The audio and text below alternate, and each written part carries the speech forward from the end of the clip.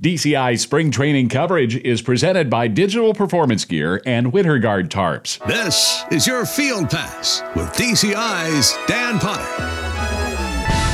This is your Field Pass for Wednesday, June 20th, 2018.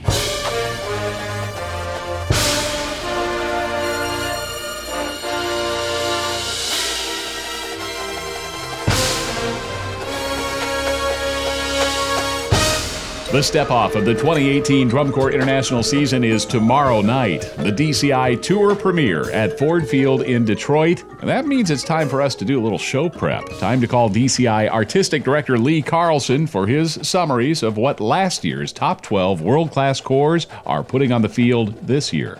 Lee, it seems like every year the competition to be that 12th spot is more tight, more intense, closer scoring groupings, and I guess we really have no reason to expect anything different this year. I'm sure we don't. I've talked to so many corps, and they've all had a great spring training. Their move-ins have been great, and they're very excited about where they are. So I think it's going to be another barn burner. Is there anybody you would draw our attention to in particular? We have a new world corps, Music City. This is their 10th year of competition, and now are becoming a world corps. And they've got a show that I think the crowd will really get into. It's Casey Jones, so their show will be built around the train theme, and it should be an exciting way to break into the world class. So I'm very pleased with where they're going, and they've got a new full-time director in Kent Baker, and I think that they're going to be one of those shows, or one of those corps where the people will walk away and say that was a fun show, and I think they're going to make a nice entrance into the world class, so that's exciting. I noticed Mandarins are going to debut new uniforms. Their show, Life Right After, and Right spelled R-I-T-E. It's built on the rite of spring, and at the end of that ballet, the dancer dances herself to death, and they're going to start with a dancer that dances herself to death, and then look at what happens to her in the next realm. It should be exciting looking at gift of acceptance, and they're going to use the doxology to make some of the transitional moments, the transition from her into the next. So it's exploring what happens right after the moment of death and how that affects the artist in us. Their shakos will be looking like horns. The guard's going to be in red, and the corps are all in blacks. It should be a very dramatic, very moving show. Okay, so for the rest of World Class, what we're going to do is work our way through last year's top 12, starting with number 12 in 2017, the Madison Scouts, who made news during the offseason by announcing early on they would have a female soloist this year, Megan Hutera. The name of their show is Heart and Soul. What do you know about it? Well, they're going to literally produce a heart, and we'll see blood flowing through the heart at the beginning of the show. So they're going to explore the beating of the heart and the racing of the heart, and develop from the heart into the soul. So the first part of the show is introducing the heart, the physical and the metaphysical part of the heart, and then continue through that to what the soul means to us, and what's going on, and looking for a soulmate, and then a lost soul, and heart and soul. They're using some Danny Elfman and some music from Sting that I'm very excited about hearing. It sounds like they've got their act together. The female soloist will represent the soul, and will be standing out at times from the corps, and at other times be a part of it. I think it's there's a lot of controversy one way or the other on whether a girl should be in Madison Scouts, and it's 2018. I'm all for it. Well, it certainly got people talking about them a lot during the offseason. I don't know if they would have received that much attention without that. So in that regard, it has a lot of people anxious to see what they're going to do with it. When you described a heart on the field, the first thing I thought of was being in a children's museum when you go through one of those giant walk-through hearts. Are we going to see kind of, here's a symbolic heart, the Valentine's heart we're all familiar with, and then here's a more realistic depiction of the heart that's beating in our chest right now? Is that kind of what you're saying? Well, from what I understand, we're going to see the heart that's within our body, and the color guard is in red, and they will represent the blood as it goes through the aorta, and literally being able to see that, and then how it transposes into the soul part of us. It should be an exciting journey. And we all know Madison's energy and their love for performance. So I'm just excited about seeing what the gentleman and the lady of the Scouts will bring to 2018. Crossman came in 11th in 2017. Their show this year called The In-Between, featuring music from Elton John, from R.E.M., Tchaikovsky, and some original stuff from Andrew Markworth, who's been with the Corps now for several years. A couple of reasons they're incredibly excited. I talked to Ed Devlin just last week, and the fact that they are now moving in the same time the other corps. In the past, they've been a week late. So they feel very good about where they are and excited about being able to go on the road with the full show. They open in Canton next weekend. So they're excited about getting out of Texas with that heat. Who can blame them? But I think it's going to be an exciting show. I've actually seen their drill. They're using an hourglass to realize about our last hour on Earth and how we connect to the next plane. And it should be a discovery of life and death in the hourglass. Their set pieces will be broken hourglasses to represent the souls that have already passed. It should be a different take on what happens after death. I mean, Mandrins and Crossman are approaching kind of the same concept, but completely opposite spectrum of how they're interpreting it and how they're going about it visually and musically. You mentioned Crossman Energy, and this gives me an opportunity to talk about a guy that I don't get to talk about enough on the Field Pass, but I've known him for like 30 years, and when Brian Bosco Brown works with your corps or your marching band or your winter guard, you get this Bosco energy that is just infectious. He is one of the best cleaners and motivators I know around. He's been with Crossman for a couple of years now, and he certainly imparts his own flavor on the corps. Absolutely. He embodies energy. I wish I could have half of his energy at this point in my life. He's one of those people that connect to the performers and are able to take them up a level in performance quality and understanding how to communicate to the audience. He's really, you said it right, the energy level that he brings to the corps is outstanding. And he's just, and he's a super great human being. Yeah. Good combination there. All right, to the Blue Stars, who, Lee, I think the Blue Stars are becoming the Mike Rowe of drum corps. It seems like every show is somebody's job, and this year it's the once and future Carpenter. The interesting thing about their opener, when it was explained to me, everyone on the field, the color guard, the percussion, the brass, will be dressed exactly the same. And at the beginning, you won't know who is who because they won't be carrying their equipment, and then they'll develop into getting their equipment and identifying what part of the corps they are. And they will look like carpenters out there, and there will be costume changes throughout the show to help represent the color guard, the percussion, the brass. But they're going to open with "We Only Just Begun." So it should be, songs like "Close to You," "Rainy Days and Mondays." It's going to be a very accessible show.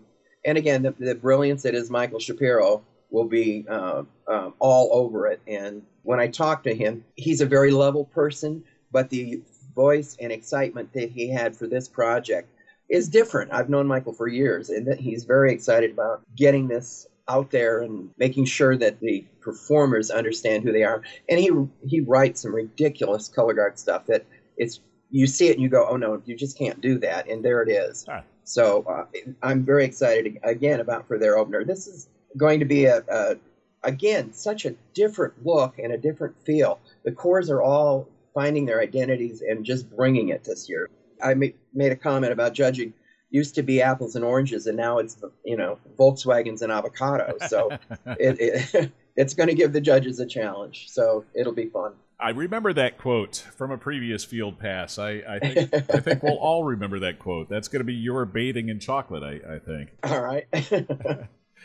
Phantom Regiment last year, definitely a rebuilding year for Phantom. They came in 9th. This year, the show called This New World. We've seen, many of us, I think, the uniform reveal, kind of halfway between a costume and a uniform. There's a hood attached to it, a kind of a monochromatic color scheme to it. They still can wear their helmets when they, choose to. I don't know if they will in the show or not. I've seen them wear them in parade. So the uniform certainly says Phantom Regiment to me. What about the show? Well, they're going to transform us into a place, a new world where we haven't been.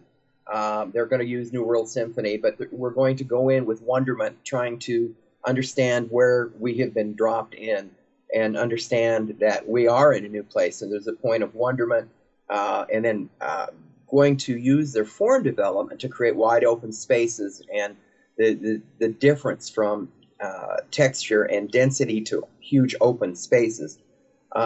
So then there will be a point where they become uncomfortable and chaotic and try to figure out what you do now that you're in this new world.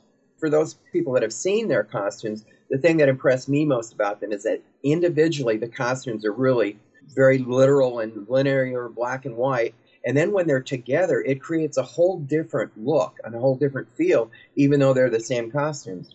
And when I talked to Will Pitts about the whole project, they were not planning to use the helmets at all, but somewhere in their show, they have hoods on their costumes or their uniforms, and they will all be in hoods. That should be an exciting new look for Phantom, yet they're still connecting with the symphonic, the new world, the feeling that we all know and love Phantom for. And Phantom, not that they ever need a well from which to draw their emotion, but the passing of Dr. Dan Richardson during the off-season, I believe it was in January, he was such a father figure for this corps and such a spiritual and motivational leader for Phantom Regiment. I would imagine that their season has a little bit extra passion behind it this year. Oh, it has to. And that the impact that Dan had on Drum Corps was pretty incredible. I know that he had a huge impact on me back in the days when I was teaching. It's a massive hole that they're going to have to live with for a while, but it's one of those things. They'll turn it into motivation. Oh, absolutely. And that's exactly what he would want. Last year's number 8, the Blue Knights, The Fall and Rise, the name of their show, The Fall and Rise. I've seen their costumes. They are definitely costumes. There's some dots on there that kind of allude to the Blue Knights logo, to their identity. Yeah. But this is I think I see a scarab on the drum major's uniform. Is this going to be kind of an Egyptology type show? Absolutely. At one point in ancient Egypt, they had been worshiping many, many gods. And then one of the pharaohs came in and said, no, we have one God, and that God is Ra, the god of the sun. So they're going to look at, when it says fall and rise, it literally means sunset, sunrise. The Egyptians felt that once the sun went down, it went into the underworld to fight the evil spirits and to fight enemies. And then in the morning, it came up victorious. So that's kind of where they're going to go with it. The use of color in this, Tommy Keenan's eye to see the use of colors in the blue of the Nile and the gold of the sarcophagus of the leaders. It should, again, be a completely different look on the ritual aspects of Egyptian culture. The thing that I think is very clever about it is that they're starting with sunset and going into the underworld. Lee, I was out in Ada, Ohio a week and a half ago at the cadets camp, talked extensively to Drew Shanefield and brought those comments to listeners on the Field Pass about their show, The Unity Project. I think I, on the most basic level, understand it. The show starts out in disunity and ends up in unity. But that is really an oversimplification of what's going on with the cadets this year. We all know what they've been through, and the story of the 2018 cadets is what this Unity Project is all about. The vastly diverse quality that they have and the diversity they have from their members and the way they bring that energy and power of the individual and bring it into the whole. It should be a very emotional connection. The one thing that they want to look at is that we're all different. We're all very different, but at the end, we're all the same. So that's what they're going to display throughout their show. I think the cadets are going to be on a great path this summer of enjoyment and entertainment for all of us to see. This is your Field Pass, the official podcast of marching music's Major League. All right, Lee, we move into last year's top 6. Boston Crusaders were number 6 in 2017 with a show that took everybody's breath away. And this year, the show is called SOS. I guess we're heading out to sea. You're waking up on an island. Ah. You've been thrown into a situation where you're not really sure where you are, the distress and understanding that you've now been washed up on an island, and what's going to happen, how is it going to develop. They're going through concepts of how did we get here, and there'd be some panic, and the first instinct is to cry for help. And we're going to see their fire back, but this year their fire is a situation where it creates success, that they've gotten onto this island and now they've been able to create fire. So that brings somewhat of a comforting moment to them. And then they realize that there's a group of them, and everyone's read Lord of the Flies, and that type of a situation is going to be created through staging and through the music, so that there will be how do you coexist human to human, and complete unraveling of society because of where you are, and how do you pull it back together. The three parts of the field are ocean, land, and sand.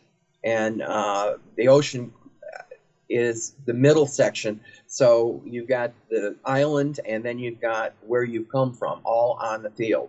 So that should be very interesting. And they're going to resolve it with the salvation, that they've survived this. And they're using Amazing Grace. That will be that they've been found. So there's amazing grace to it. And land, fire, and water will be very prevalent in the visual and the idea of what they're doing and how it transforms from realizing you're on an island, how do we cope with this, and now we've been found. So it's going to be quite a journey in a very short amount of time. So Keith Potter has some vision for this that I think is going to be very accessible, and the crowd will understand where you're going on this journey and how it results in interrelationships and in relationships from the singular to the whole. I need to point out that both cadets who we were just talking about and the Boston Crusaders are both playing Sylvester Revelta's Sensimaya. In the Cadets show, it's early on in the show, and it's a dissonant arrangement of Sensimaya that serves to kind of amplify the disunity in the Unity project. So how's Boston using that? It's in the center of their show. That's the portion where the Lord of the Flies is implied, and learning to get along with each other, and how do we handle the relationship? We're all on this island now. How are we going to make this work? Gotcha. That type of thing. And then they think they know how it works, and then it just kind of falls apart. So that will be an interesting section, and I believe that's where that music is being used. Okay, I don't know how we talk about this next one. We know their repertoire, but over the last few years, the Bluecoats have developed a penchant for being the mystery men and women and not revealing their full show concept until opening night. Well, I did stop by Bluecoats camp in Marion, Indiana. They wouldn't talk to me much about the show. I don't think I'm speaking out of school by saying there are going to be some big props because we've kind of come to expect that from Bluecoats, haven't we? What can you tell us, Lee? Well, I've had several conversations with Dean Westman, and the exciting thing about the Bluecoats with their props this year, Michael Rayford, who's been around drum corps for a long time, and his job in life is stage setting. So they brought him on board to create the stage set and what can be done with it. Dean has sent me pictures and threatened many things to me if I show them to anyone. But I'll guarantee you the scale of what they're using, and it's something you'll know what it is immediately. The pictures that he sent, they are exploring space and balance. Like they have in the past, but with a whole different set and process to their development. And of course, with John Vanderkoff there, you're going to get the marriage of the music and the visual that we expect from the Bluecoats. To last year's number 4, the Cavaliers, this year on the field on madness and creativity. A lot of music in their book this year, lots of different tunes. When Danny Wiles and I talk, the one thing that I am excited about hearing is they're using bolero, but they're unraveling bolero. And it should be an exciting adventure visually and musically on how they use a piece of music that is so iconic and we all know. And they're taking a whole different turn on it. They're going to use some music from A Beautiful Mind, The Gentleman's Energy, and their commitment to performance and their commitment to give 100% to the audience should bring this out. And the range of expressive characters, from the incredible genius to the madness that they're giving The Gentleman this year, should be quite an adventure in 12 and a half minutes. Mike McIntosh's brilliance will be there through their audio and how they're connecting all of that to the audience. And that was one of the things Danny talked about, was getting the performers to really connect and give. And it's like, okay, you did that last year. So if you're taking it to a new height this year, we all need to strap in. It'll be fun. I have nothing to base this on but last year, and I'm wondering if maybe you can shine some light on it. Danny and the team had such success last year by mashing up Mars from Gustav Holst's The Planets with Frank Sinatra's My Way. Right. And I'm looking at the music here, and I'm thinking, Bolero with Oh, What a World. Are we going to hear another Cavaliers mashup this year? I think it's going to be one of those where you're going to go, no, you can't use those two pieces of music. Oh, yes, you did. You were great with it. Yeah. So it's going to be one of those that you're not going to expect it to work, but, salt on a caramel. There we go. Now we're getting into the food analogies, something I can understand. I'd have to eventually. So. Okay, on to last year's number 3, Carolina Crown. This year fielding a show called, and they just had their show reveal here a few days ago, Beast. And I love the uniform design. For years, everyone has said that horn line is just the Beast. So what they've done is taken what we've all kind of perceived as the beast of a horn line, and now we're going to see the beast. Their set pieces are literally bones and teeth spread across the field, and the costumes will work right into that, and we'll be exploring just what can be done with the finale from the 8th Symphony. It's going to be, again, one of those situations where only Crown can sound like Crown, and they're going to not only take advantage of it, but throw that in our faces. And I can't think of anything that would be more exciting than standing in front of the Crown horn arc and listening to that right on the 50. So it's going to be, again, the concept of beast and the horn line, that's such a beast. And, of course, the color guard is a beast, and the percussion is a beast. So it should be a beastful season for them. Well, so, yeah. Is there a storyline that you know of? Yeah. They're going to go through mythical forest feeling at times. They're creatures of fright and flight. So they're going to look at the difference between fright and flight within the creature realm, the world of the beast. I hope that makes sense. Yeah, well, no, I mean, I'm sure it will when we see the show. So right. I don't have to fully understand the concept to go to the show and go, oh, yeah, all right, yeah. Well, again, when I talked to Rick Subel about it, he's very excited. He just came off a great Winter Guard season, and he talked to me about some things, and he says, you can say that, you can't say that. So I'm a little, okay. I don't want to reveal anything that I'm not supposed to. And we'll all see this Thursday night. Santa Clara Vanguard had such a great 2017 with Ouroboros, made a run for gold that you didn't know until the very last moment on finals night for sure that they hadn't gotten it. It was really an exciting season for them last year. And in 2018, they are following up with a show called Babylon. I had an opportunity to speak with Scott Coder at length, and at that time, there was no title, but the whole concept of their show this year is what it is to be a Vanguard. Respect and focus. They're going to work on showing us what the Vanguard, those performers, and they have a different approach to drum corps than some of the corps with the concept of the field is sacred. You don't go on the field before you're told to go out there. Rehearsals. They are very structured. They're very connected to the concept of what Vanguard was, is, and will be. And I think that's kind of what they're going to show us. Now, they took us to a great place last year with their set pieces and the movement of those set pieces. And they've got some things up their sleeve to do that again. They've been in camp in Northern California, and they've had a bit of an advantage because their weather has been cold, if anything. And most of the corps in the Midwest or the South would be, oh, that would be wonderful for one cold night. So